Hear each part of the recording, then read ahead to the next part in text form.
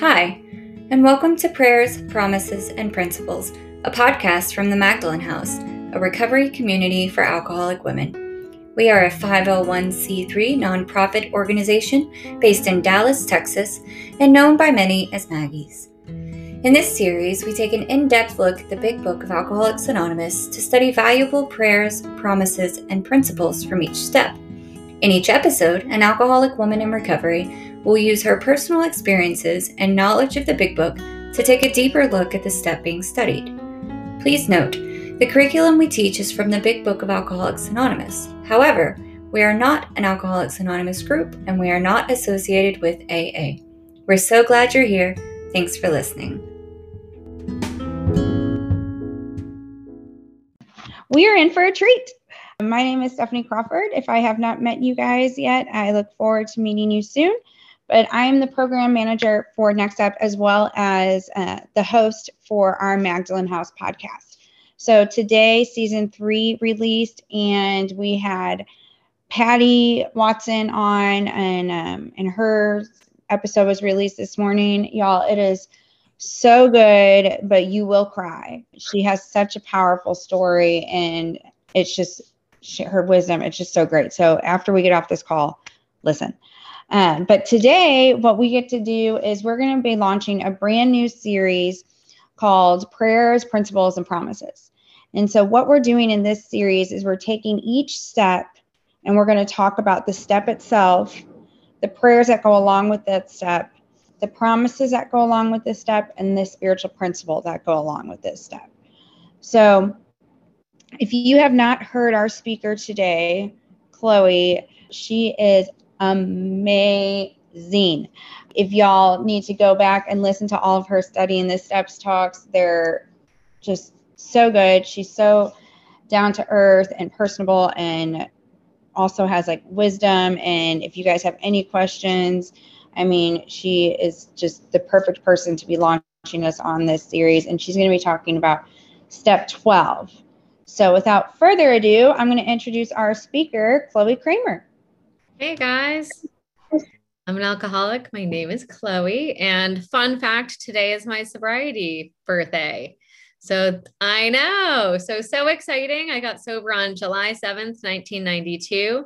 So it's a big and exciting, fun day. And I just woke up with so much gratitude. So this is really the perfect place for me to be this morning. And I've been reflecting a lot about, my sobriety. I did not get sober with the intention of staying sober. This was not, I had no idea what I was getting in for. I thought that I would just, get people off my back for a little bit. I got sober through an intervention. My mom and my grandmother and some of my friends all got together with this interventionist from a treatment center, and my bags were packed, and I was told I was either hitting the road or I was getting in this guy's car and going to treatment. And I thought everybody was overreacting. And if they would just get off my back and just leave me alone, it would be fine. And I just was really delusional about how my behavior, that I mattered to people. I just didn't think I mattered to people. I thought that I didn't understand that other people were so affected by the way that I was living my life, and that it was causing them pain. And I really was just sort of too selfish to really even care. I just thought that the solution was just to look away and let me just, live in oblivion. And but I also was really lazy and had no money and no skills. And when my bags were packed and I was given the option of, 28 days of treatment or, having to be on the streets, I thought treatment was the easier, softer way, and the guy made it clear that they would do a full assessment. And if I wasn't an actual alcoholic, they would return me to my, family's home. And then I could abuse them terribly, with this false accusation, and, I could ride it out. And so that was my attempt. I went to treatment, downplaying everything, lying about everything, saying that it wasn't that bad. And in the end, God was bigger than that. In the end, I still didn't really think I had this thing, but there was enough of a window that I was just willing enough to seek more. And so from there, I agreed to go to long-term treatment. and it was in that time that, I had my real, I had hit some pretty good physical bottoms with alcohol while I was drinking, but I had the real surrender to the truth of my alcoholism. I was presented with facts. I was able to, relate it to my own experience. And from there, I was willing to do what it took to get better because I really wanted a different life. And I was thinking about the paragraph on page 25 this morning where it says there is a solution. And I think it fits pretty well with kind of what we're talking about today with step 12, which is, I'll just read it. So almost none of us liked the self-searching, the leveling of our pride, the confession of shortcomings, which the process requires for successful consummation. And that's talking about the steps, right? Like, I don't want to do a 4-step. I don't want to surrender. I don't want to have to tell somebody else what I've done. I don't want to have to fix things with people. I don't want to have to look at my mistakes, my harms, my shortcomings, and let go of them, because who am I going to be without those? Who am I going to be without this bag of tricks, without these manipulations, without this, self-reliance? And it tells me that the process requires that for it to work. But, and this is the big but, these buts are like, we have to pay attention to that because there's like sort of a contingency, but we saw that it really worked in others. And that was so big for me. And I think that's really where a lot of the promises of step 12 come in, is that I saw that other people were getting better. Other people reaching out to me and telling me about how they used to be, me being able to relate to it, me seeing myself in them. And I had no solution. I had no better way of living life. And it tells me we had come to believe in the hopelessness and futility of life as we had been living it. I was desperate. That desperation, that hopelessness, that pain was so necessary. I had to be so convinced of my own utter failure at life that then when other people were getting better, I could see it in them and it was attractive. And that's one of the reasons that we have to let that light shine through us. We have to, however that looks, whether we live, out loud and we, talk about our recovery, or, we all have to figure out what that looks like for us. But that was what saved my life, was seeing other people getting better around me, while first also being convinced of my own utter failure. So the next line is, when therefore we were approached by those in whom the problem had been solved. So solved, fixed, they are recovered. They have been restored to sanity. They have been awakened spiritually. There was nothing left for us but to pick up the simple kit of spiritual tools at our feet. People were not begging me to do it. They weren't caring more about my sobriety than I was. I was hopeless, and there was nothing. I had no other options. I was convinced of my powerlessness on all levels. And so I had nothing left but to pick up this kit of spiritual tools. That was my one last hope, was, well, if this worked for that loser, maybe it'll work for me, and that was kind of the great thing about long-term treatment, is I saw other people that just were such hot messes. They were such dumpster fires. They, were riddled with like the same, slew of problems that I had, with mental illness, with, just like criminal records, with all of these things. It just seemed like I was convinced of their hopelessness. I saw like there was no reason they should be getting better. And as I saw them getting better, I got hope that, maybe this thing is real, because he's, worse than I am. And, now he's got something that I don't have. So I had nothing left but to pick up the simple kit of spiritual tools that were laid at my feet by my sponsor, by somebody who had a message to carry. And then it has this promise: we have found much of heaven, and we have been rocketed into a fourth dimension of existence, of which we had not even dreamed. And so we have like this, at Maggie's a lot, we talk about the disease cycle, right? Like the cycle of doom, or the relapse cycle, or the, we call it a lot of different things, but it's like, what happens, once we're restless, irritable, discontent, we seek ease and comfort. We see that it, we pick up that first drink, the allergy, we do that whole thing. It works in the same way with the awakening of the spirit. It's like, we see that it works in other people. We pick up this kit of spiritual tools. we find much of heaven. We're rocketed into this fourth dimension. We experience this entire psychic change, and then we carry this message to other alcoholics. And from there, we are like, we stay in this place of being restored to sanity, which means that I'm easily able to control my desire for alcohol. Like I'm recovered. And that's the great news that these 12 steps in the big book offer, is that like, I am given a life that I never thought that I could have. So maybe I should say what step 12 is. That might be a good place to start, since that's what we're talking about. I think that, the thing that's hard is that with step 12, like a lot of what we're, the principle of it, is and this isn't straight out of the book, but it is, the principle behind step 12 is service, working with others, with helping others, putting other people's needs first. And so, that's throughout this whole book, it talks about that over and over again. And so, really, we could talk the whole time just reading the book and finding, different promises and prayers related to that. But the step itself is that, having had a spiritual awakening as the result of these steps. And I just want to say that for a second, that is what we get. That is the, that's the promise. Like, that's the biggest promise that we get out of step 12, is that we have a spiritual awakening. And that's, that's good enough, that's, it might sound small. It's not. That spiritual awakening changes every aspect of who we are, what we want, what we're able to accomplish, how our friends and family feel about us, how we show up. So having had a spiritual awakening as the result of these steps, we tried to carry this message. So that's the message that we're carrying. That's the only message that we're carrying, is that I've had a spiritual awakening as the result of these steps. That's all it took. I think that, that sometimes gets lost, but that's the message that I have to carry.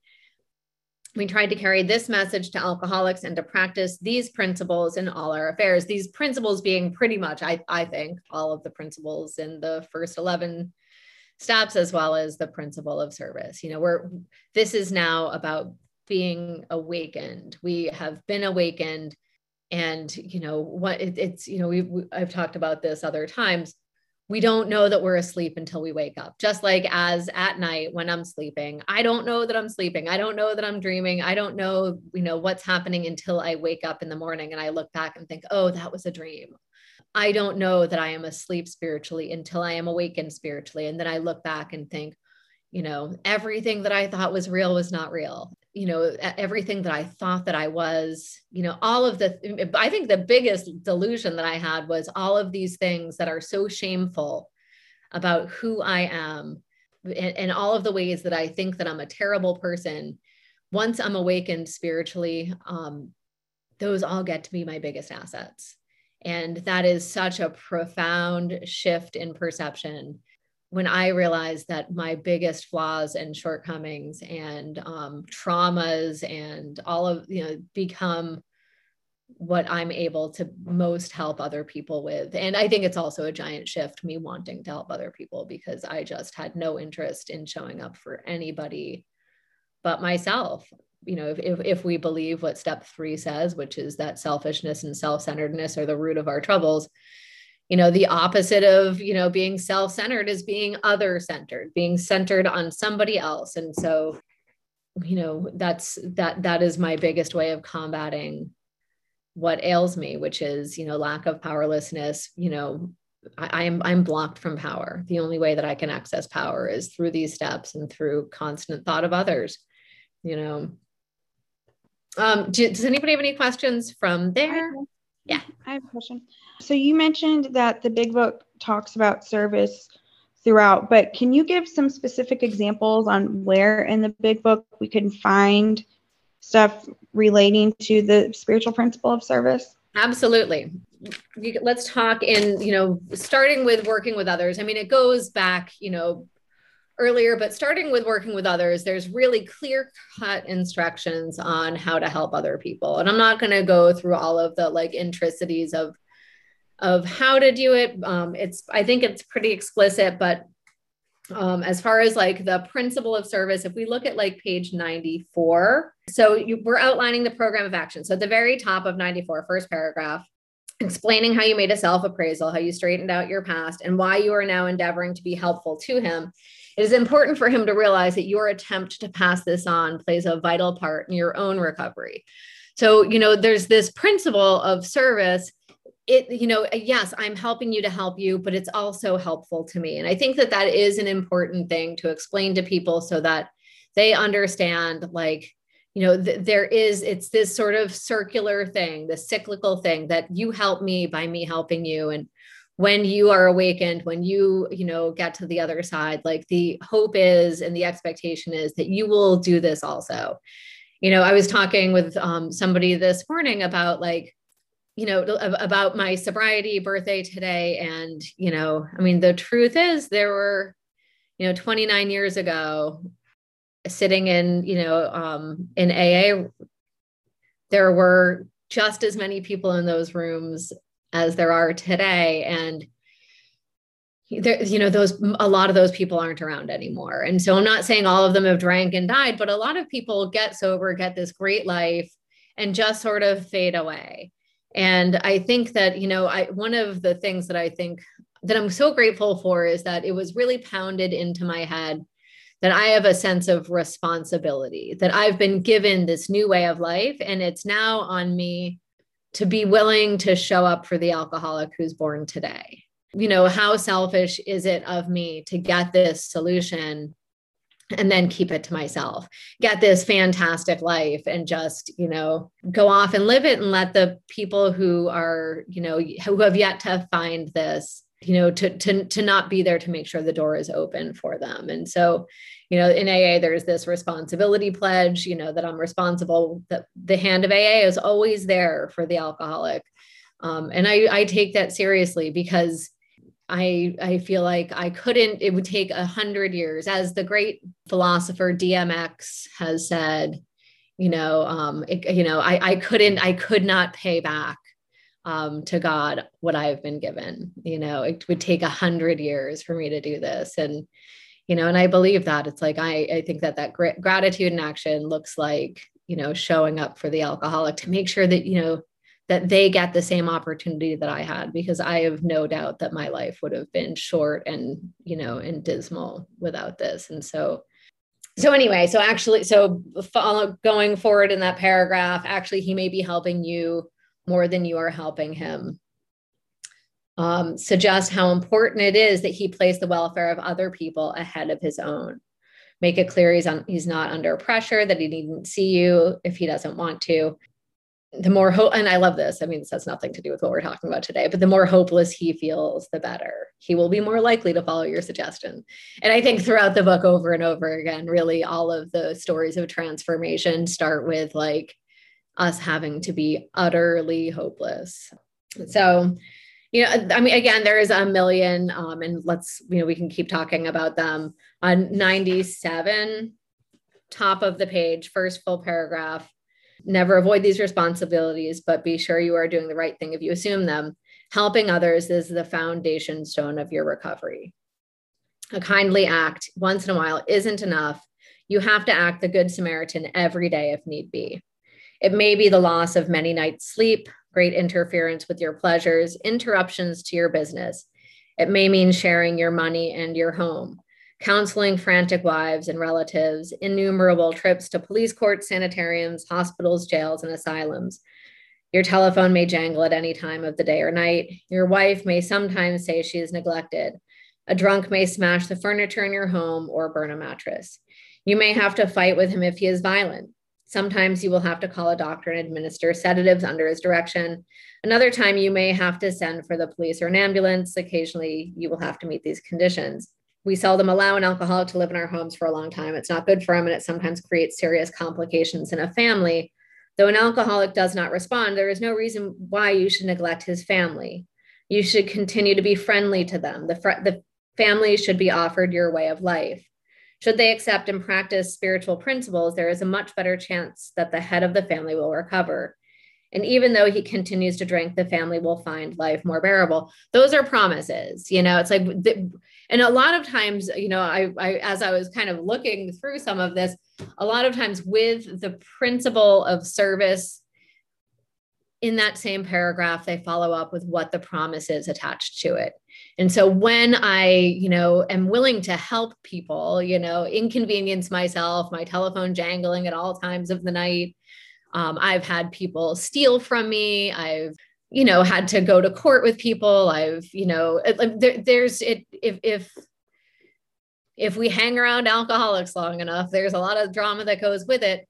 And attached with all of that is a promise of a life better than anything I could imagine, And so I love in that paragraph that it talks about, helping the family also, that we don't really save this way of life just for the alcoholic. It's available for everyone. And, having that heart of, the Good Samaritan all the time doesn't mean, oh, well, if you're not willing to stop drinking, then, you're dead to me. No, we have this heart of service for everyone. We begin to get to see the other people in this world as God's kids, just like I am. And it is my job to let God demonstrate through me in whatever way he would have me. And my heart is for alcoholics because I have a way out. I've been properly armed with truth and with facts and with these tools. And so I have, a unique ability to help alcoholics. And so that's where my heart lies, but we continue to serve God wherever we can be helpful. Hey, Chloe. Yes. Hold on. Rachel, did you have a question, dear? Yeah, I just had a quick question, Chloe. Yeah.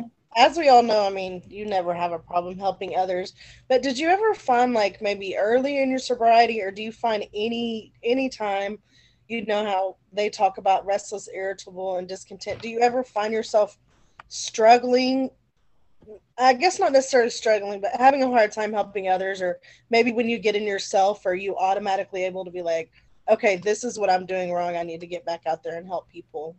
I don't know if I made sense with that question. You did make sense. Maybe I'm going to dash your hopes that you will someday stay sober long enough that you'll be perfect. But dude, I am still selfish. There are still times that I'm like, ugh, it's 10:30 at night. I wish the phone would stop ringing.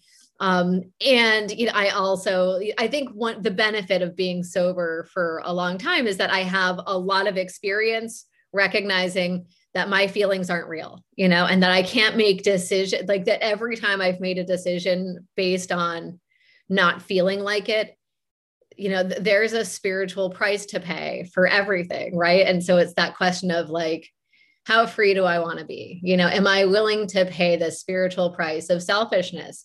Sometimes the answer is yes. Sometimes I'm like, I cannot deal with this right now. And then, usually it kicks my ass a little bit and I return the phone call and I am like, I'm light again. And so at this point, I'm almost selfish about my inner freedom.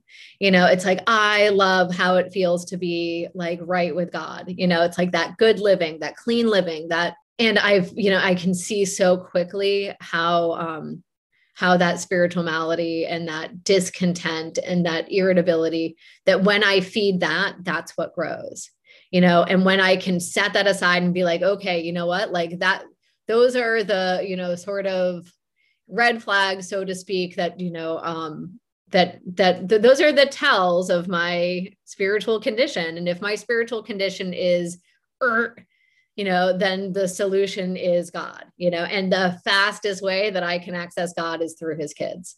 And it can sometimes just be picking up the phone and saying, hey, how are you doing? You've been on my mind, just getting out of myself. Or it could be, hey, I know that you had a doctor's appointment yesterday that you were nervous about. How did that go? Or I know your car's in the shop. Do you need a ride? Do you need groceries? It's, just constant thought of others.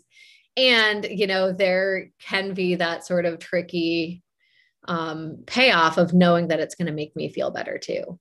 It's sort of like the perfect scheme that God came up with, as far as like, well, these alcoholics are particularly selfish. And so they're never going to think of other people unless there's like a real, spiritual jolt in it for them. So I'm going to make it feel extra good so that they want to keep doing it. And, the healthier we get, the more we do it because we want to.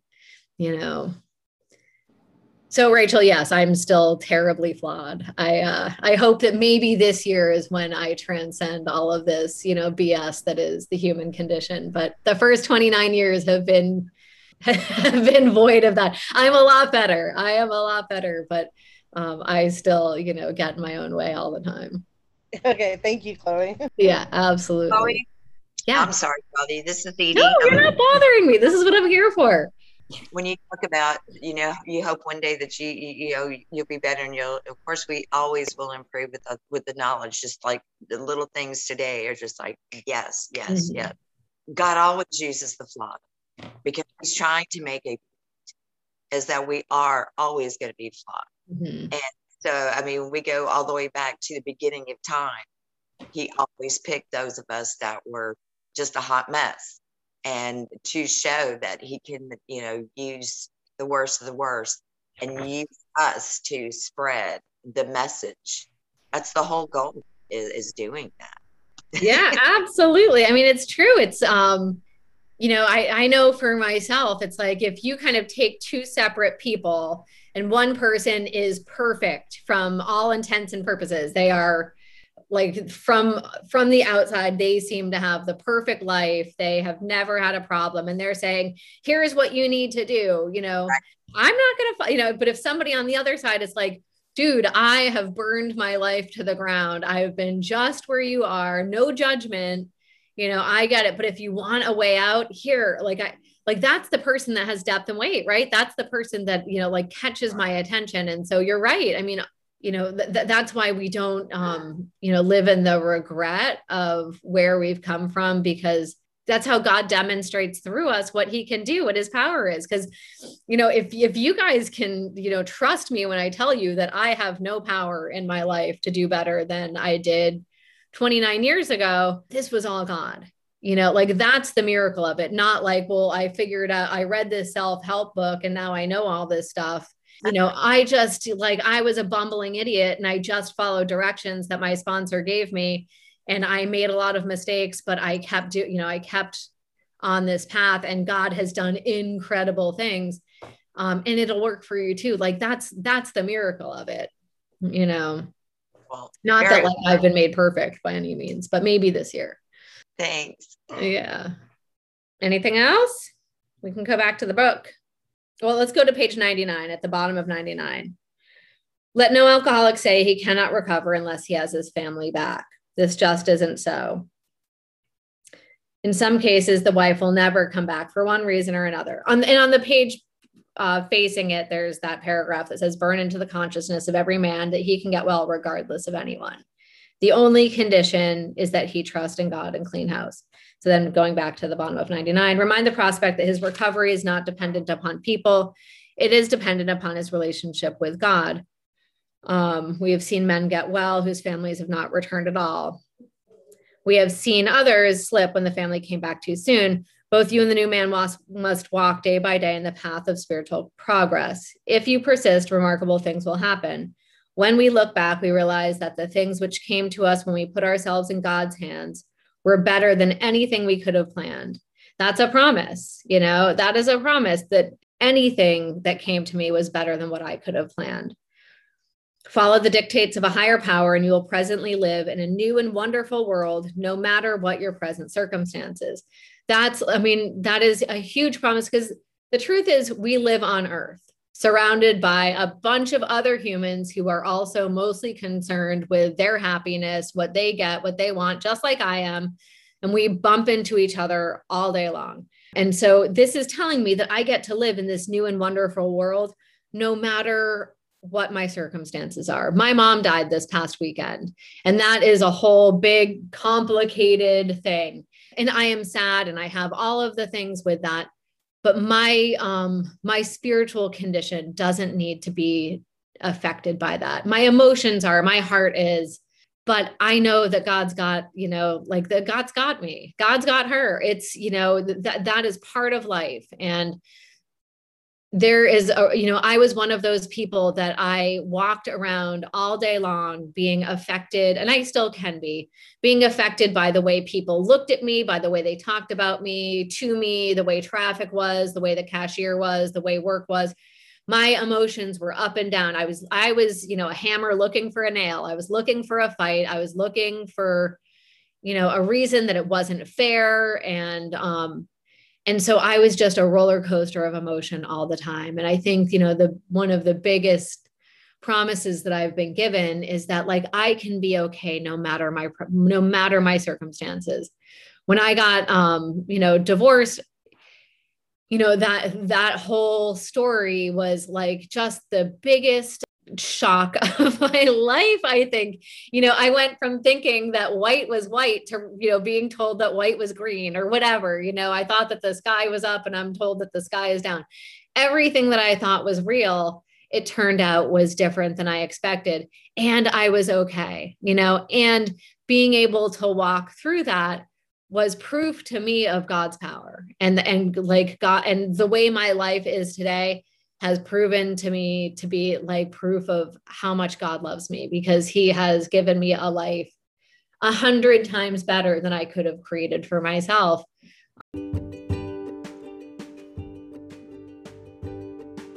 If you or someone you know is a woman who wants to grow in her recovery, join our 3-month non-residential program. Next Step offers community, structure, and accountability to alcoholic women at absolutely no cost. Every Next Step assignment and accountability group helps alcoholic women to stay sober and thrive in her recovery. We have in-person and virtual options available to help women near and far. Please call 214-764-0793, extension 500 to complete your phone screening to see if you qualify.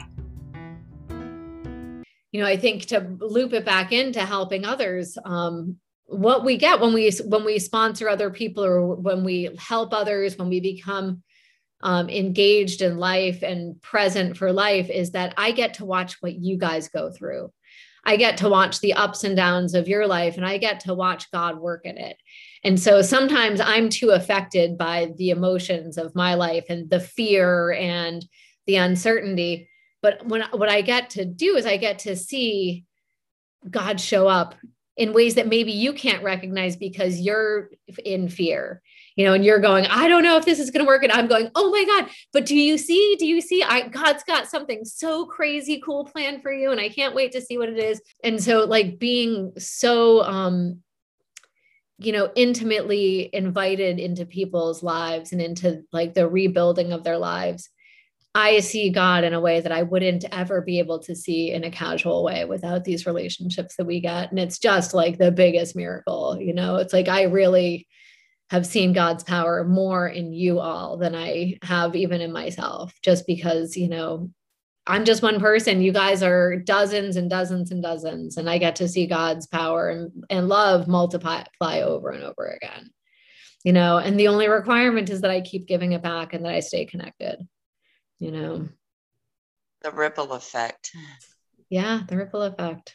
Yeah, this is, no man's an island here. As it says at the end of step 11, faith without works is dead. Like, this is action and more action. That's what this is about. This isn't about just me having this little gift and keeping it to myself. This is about being inconvenienced. That's where the miracle is. That when I show up for life, that's where God is. I know Stephanie's heard me say this before, but right before the bottom dropped out in my marriage, I suddenly got like 4 or 5 brand newcomers, like in like just a couple of days. Like, it was super weird. And I was like, I don't know how I have the time for all of this, which is always, I think God's big joke, there's always time. And, it's like, I had all of these girls that were super excited and wanted all of my time and attention. And then, things fell apart in my marriage. And I was so grateful for those women. They called at the worst possible time all the time, which was always the best possible time. It's like, I would hang up the phone. I would be in all this self-pity, or more than self-pity, it was usually fear. Like, where's the money going to come from? Where am I going to live? What's going to happen to my kids? Is this going to destroy them? Like just all of the things that go with that. And I'd be in the middle of, self-reliance, how am I going to figure this out? And the phone would ring and I'd think, like I don't have time, but I'd answer because I've been taught, that that's where God is. It's in the action. And so I'd answer the phone and, and sometimes their problems were so much worse than mine, and sometimes they weren't. Sometimes they were petty little things, but it didn't matter. It just, that's where God needed me to be. God was throwing an opportunity at my feet to get out of myself. And by the time I'd hang up that phone or I'd close that book or they'd, leave my house, my perception of my life was different. And, at the end of the day, this is all just perception, because I don't know anything. It was just, it was a really beautiful time. And, some of them stayed sober, some of them didn't, but as Lois said to Bill, but Bill, you're staying sober, right? Like, that's the miracle. Like, we're not in the results business. We're just in the showing up business and transmission of information, and what happens is not my business, but I stayed sober. I stayed happy. I stayed in, the palm of God's hand. Any questions? All right. Well, let's, so if we go to page 89, there's some great promises there that, are kind of there's sort of two sets of kind of quintessential 12-step promises. The first one is in the very first paragraph on working with others, which is practical experience shows that nothing will so much ensure immunity from drinking as intensive work with other alcoholics. It works when other activities fail. That's huge, right? That's huge for those of us who, have lost our self-confidence in being able to manage our drinking on our own willpower. That's giving me a really simple solution right there. It works when other activities fail. If you've ever been to like a regular meeting where they tell you to take a bath or take a walk or take a deep breath or light a candle or, if those things have failed for you in the past, this might work. It says, this is our 12th suggestion. Carry this message to other alcoholics. You can help when no one else can. You can secure their confidence when others fail. And so then here's these promises here. Life will take on new meaning. To watch people recover, to see them help others, to watch loneliness vanish, to see a fellowship grow up about you, to have a host of friends. This is an experience you must not miss. We know you will not want to miss it. Frequent contact with newcomers and with each other is the bright spot of our lives. And, for those of you, if you're anything like I was so isolated from people. I had people that I drank with or that I partied with, but like nobody knew me and I didn't know them. They didn't care about me. I didn't care about them. I had nothing to offer anybody. And when we are awakened in here, we can be of real help to other people. We get people in our lives that care about us, that show up for us. I remember I had this sponsor who brought me some cigarettes in treatment. And I felt like I felt so shameful about needing somebody to help me at this point. And she said, Chloe, how do you feel when you're able to help people? And I was like 6 months sober at this point. And I said, it feels really good. And she said, well, then why deny me the chance to be helpful? Well, one of the things that's happened is now that, I've been sober a minute, I think that like I should have it figured out, right? Like I shouldn't need you guys. I shouldn't, it's like I should be the one with the answers that you come to. And that's not the truth. The truth is, it's like I still need people. I still, really, I love my friends. I love, I have a sponsor. I still, I still have to be accountable to other people. And so when my mom passed away this weekend, I knew people that I could reach out to who had been through similar things, or just who, would want to be there for me. And I want to selfishly deny other people the opportunity to be a friend, because I'm prideful and self-reliant and, and sometimes the way that we get to show up in God's image is humble and, and authentic and vulnerable. And, that's an area that I still need a lot of growth in because, I don't like not knowing. I don't like being messy. I don't like not having the answer. And so, it's like, that's where I get to just keep stepping into is like, I've never done this before. I had never been a single woman in AA. I had never dated really, as an adult. sober person. These are new experiences for me. And so, it's like I get to be flawed and teachable and reach out to other people and, let them share their experience with me. And, and that's a beautiful thing. That's where my growth gets to continue, is in having new experiences and being in that stream of life, Hey, Chloe. Yes. I have a question. You said that, you still have a sponsor and people that you are accountable to. How often do you talk to your sponsor? Probably not enough. That is an area but I strive to talk to her once a week. That's my ideal, is once a week. I'd like to meet with her every couple of weeks, Okay.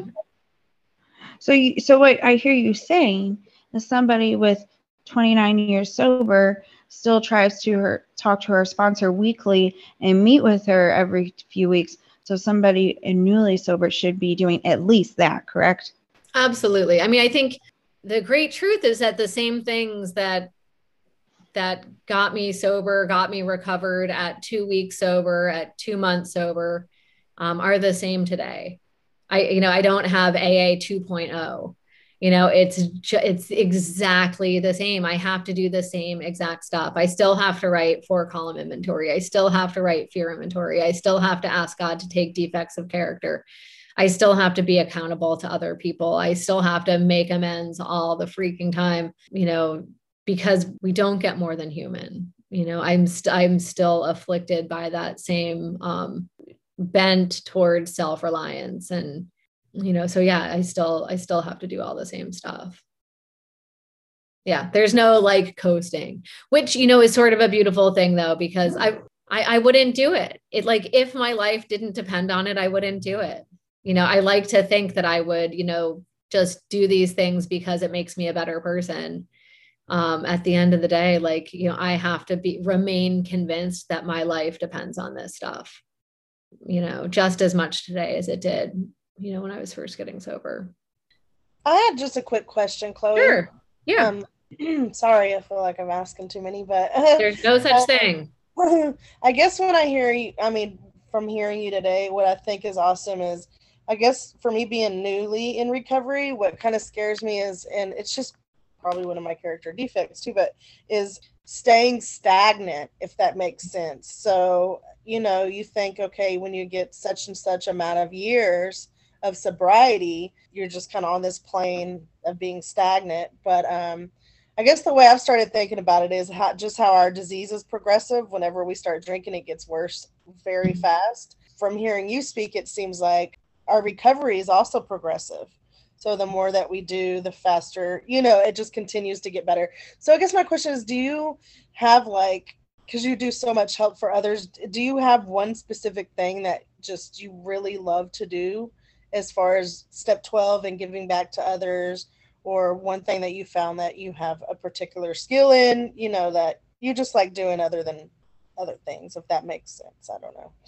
It does make sense. I mean, some people are really called to be speakers, right? They can carry a message in a really powerful way from, a stage, a podium. And, for me, that just has never, I'm probably just too fear-based. I don't know. For me, I love working one-on-one with newcomers, or with people that are further along, it's I've gotten sick in sobriety. I've gotten sick with several years, sober. I've become unrecovered. And so, I have a soft spot in my heart for women with time sober who are, back in that restless, irritable, discontented place. And so, I always love working with women who just need a new experience. They need to, surrender. And I loved bringing commitments into treatment centers or into detoxes, into jails. It's been a long time since I've been able to go into a jail, but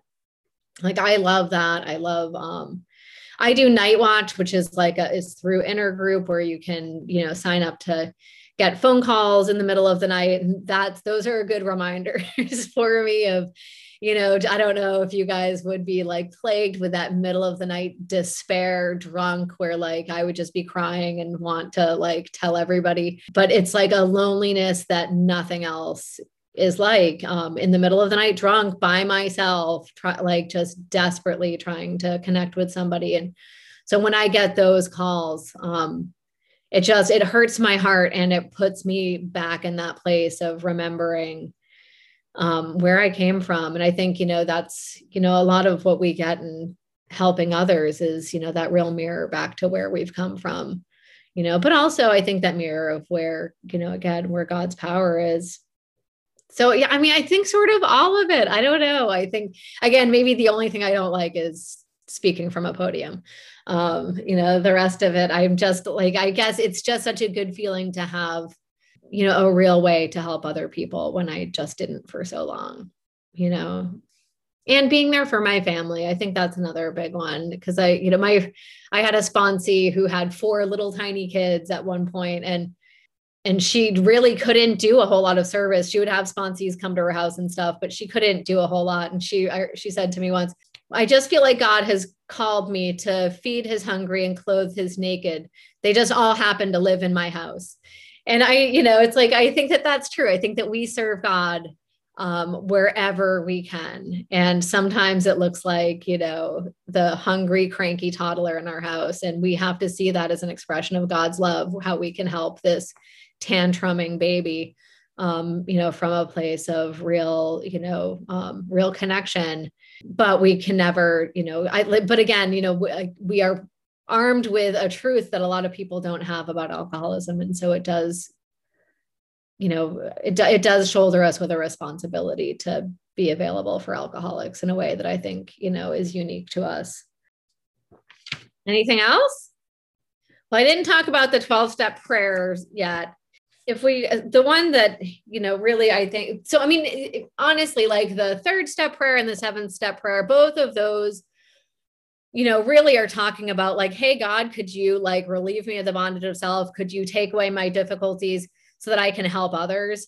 Like it really has set us up from the beginning with this idea that like God's giving us this life and this freedom and this hope and this message so that we can serve his kids. It's not so that I can just take my cake and go home, or take whatever, I don't know what the expression would be. So I get to like just go live on top of the mountain. But, it's that I get this so that I can help others. Like we get to, to serve God. And that's what we're called to do. So on the bottom of 64, it's the second full paragraph down. Our book is meant to be suggestive only. We realize we know only a little. God will constantly disclose more to you and to us. And so this is a prayer. Ask him in your morning meditation what you can do each day for the man who is still sick. The answers will come if your own house is in order. So that's telling me if my own house isn't in order, the answers aren't going to come. So the answers will come if the contingency is I've kept my own house in order. But obviously you cannot transmit something you haven't got.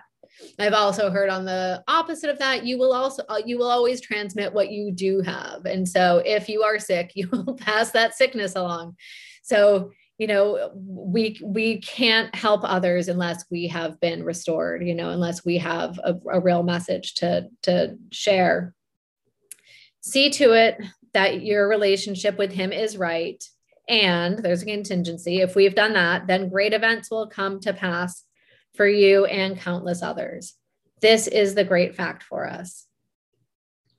And, again, that's just, that whole paragraph is just filled with, that one encompassing prayer and then all of the promises that go with that. We get to have this incredible life if we keep close to God, if we keep our house in order, which is that we, continue to do steps 4 through 9, which is really just step 10, right? We just keep that, the whole thing. And, if you guys have been through the steps, this already. The whole thing is getting connected to the sunlight of the Spirit. And I have been so blocked from that. I am so full of self. I say this a lot because it revolutionized the way that I looked at God. And that is that I don't have more God in my life today than I did 29 years ago. I don't. God's just as in my soul, in my body, in my wherever God lives, as 29 years ago, 30 years ago, 35 years ago. But I was so full of self. I was so full of resentments and fears and sickness and self-centeredness, selfishness, that I could not access God. And so 4 through 9 is all about getting rid of those things so that I have that connection to God, so I can form an actual relationship. And so once I have accessed that power, once I've, reconnected, once I've, developed that relationship with God, 10, 11, and 12 are all about maintaining that open channel so that I can stay in that sunlight of the Spirit. And step 12 is, it's God in action. It's where I get to my favorite. Oh, I wish I had thought to, do we have a couple of minutes? Can I read the Sam Schumacher poem? Yes. It is just my favorite. So this poem was written by this guy that was, he was part of the Oxford groups. He headed up the United States chapter. And so this is our real predecessor to Alcoholics Anonymous. And they were giant in 12-step work. Which they didn't call 12-step work. They were helping people, not alcoholics. It was just people in general. They wanted to, they believed that they could change the world by basically putting people's hands in God's hands. And that was their whole mission. And so that's where Bill and Bob met, was in these groups. But they cared about alcoholics. And so they wanted to help alcoholics. And that's why we broke off from these guys. But I want to read this poem. I hope you guys, if you want to sign off, that's fine. But I love it so much. And I think it's, step 12 all wrapped up. It's called I Stand by the Door by Samuel Schumacher. I stand by the door. I neither go too far in nor stay too far out. The door is the most important door in the world. It is the door through which men walk when they find God. There's no use my going way inside and staying there when so many are still outside, and they as much as crave to know where the door is. And all that so many ever find is only the wall where a door ought to be. They creep along the wall like blind men with outstretched, groping hands, feeling for a door, knowing there must be a door, yet they never find it. So I stand by the door. The most tremendous thing in the world is for men to find that door, the door to God. The most important thing any man can do is to take hold of one of those blind, groping hands and put it on the latch that only clicks and opens to the man's own touch. Men die outside that door as starving beggars die on cold nights in cruel cities in the dead of winter, die for want of what is within their grasp. They live on the other side of it, live because they have not found it. Nothing else matters compared to helping them find it and open it and walk in and find him. So I stand by the door. Go in, great saints, go all the way in, go way down into the cavernous cellars and way up into the spacious attics. It is a vast, roomy house, this house where God is. Go into the deepest hidden casements of withdrawal, of silence, of sainthood. Some must inhabit those inner rooms and know the depths and height of God and call outside to the rest of us how wonderful it is. Sometimes I take a deeper look in, sometimes venture in a little farther, but my place seems closer to the opening, so I stand by the door. There's another reason why I stand there. Some people get partway in and become afraid lest God and the zeal of his house devour them. For God is so very great and asks all of us. And these people feel a cosmic claustrophobia and want to get out. Let me out, they cry, and the people way inside only terrify them more. Somebody must be by the door and tell them that they are spoiled for the old life. They have seen too much. Once taste God, and nothing but God will do any more. Somebody must be watching for the frightened who seek to sneak out just where they came in, to tell them how much better it is inside. The people too far in do not see how near these are to leaving, preoccupied with the wonder of it all. Somebody must watch for those who have entered the door, but would like to run away. So for them too, I stand by the door. I admire the people who go way in, but I wish they would not forget how it was before they got in. Then they would be able to help the people who have not yet even found the door, or the people who want to run away from God. You can go in too deeply and stay in too long and forget the people outside the door. As for me, I shall take my old accustomed place, near enough to God to hear him and know he is there, but not so far from men as to not hear them and remember they are there too. Where? Outside the door. Thousands of them, millions of them. But more important for me, one of them, 2 of them, 10 of them, whose hands I am intended to put on the latch. So I stand by the door and wait for those who seek it. I had rather be a doorkeeper, so I stand by the door.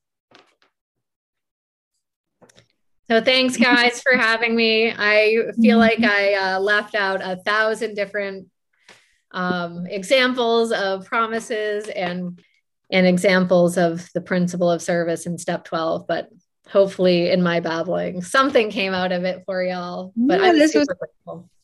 Perfect. Everything that was said needed to be said. So if y'all like the podcast, please like, subscribe, and leave a review. It helps us reach more alcoholic women, which is ultimately our mission here at the Magdalen House. Chloe, thank you so much for joining us today. And let's all remember to stand by the door today. Happy birthday, Chloe. Thank you. Love you. Bye. Bye.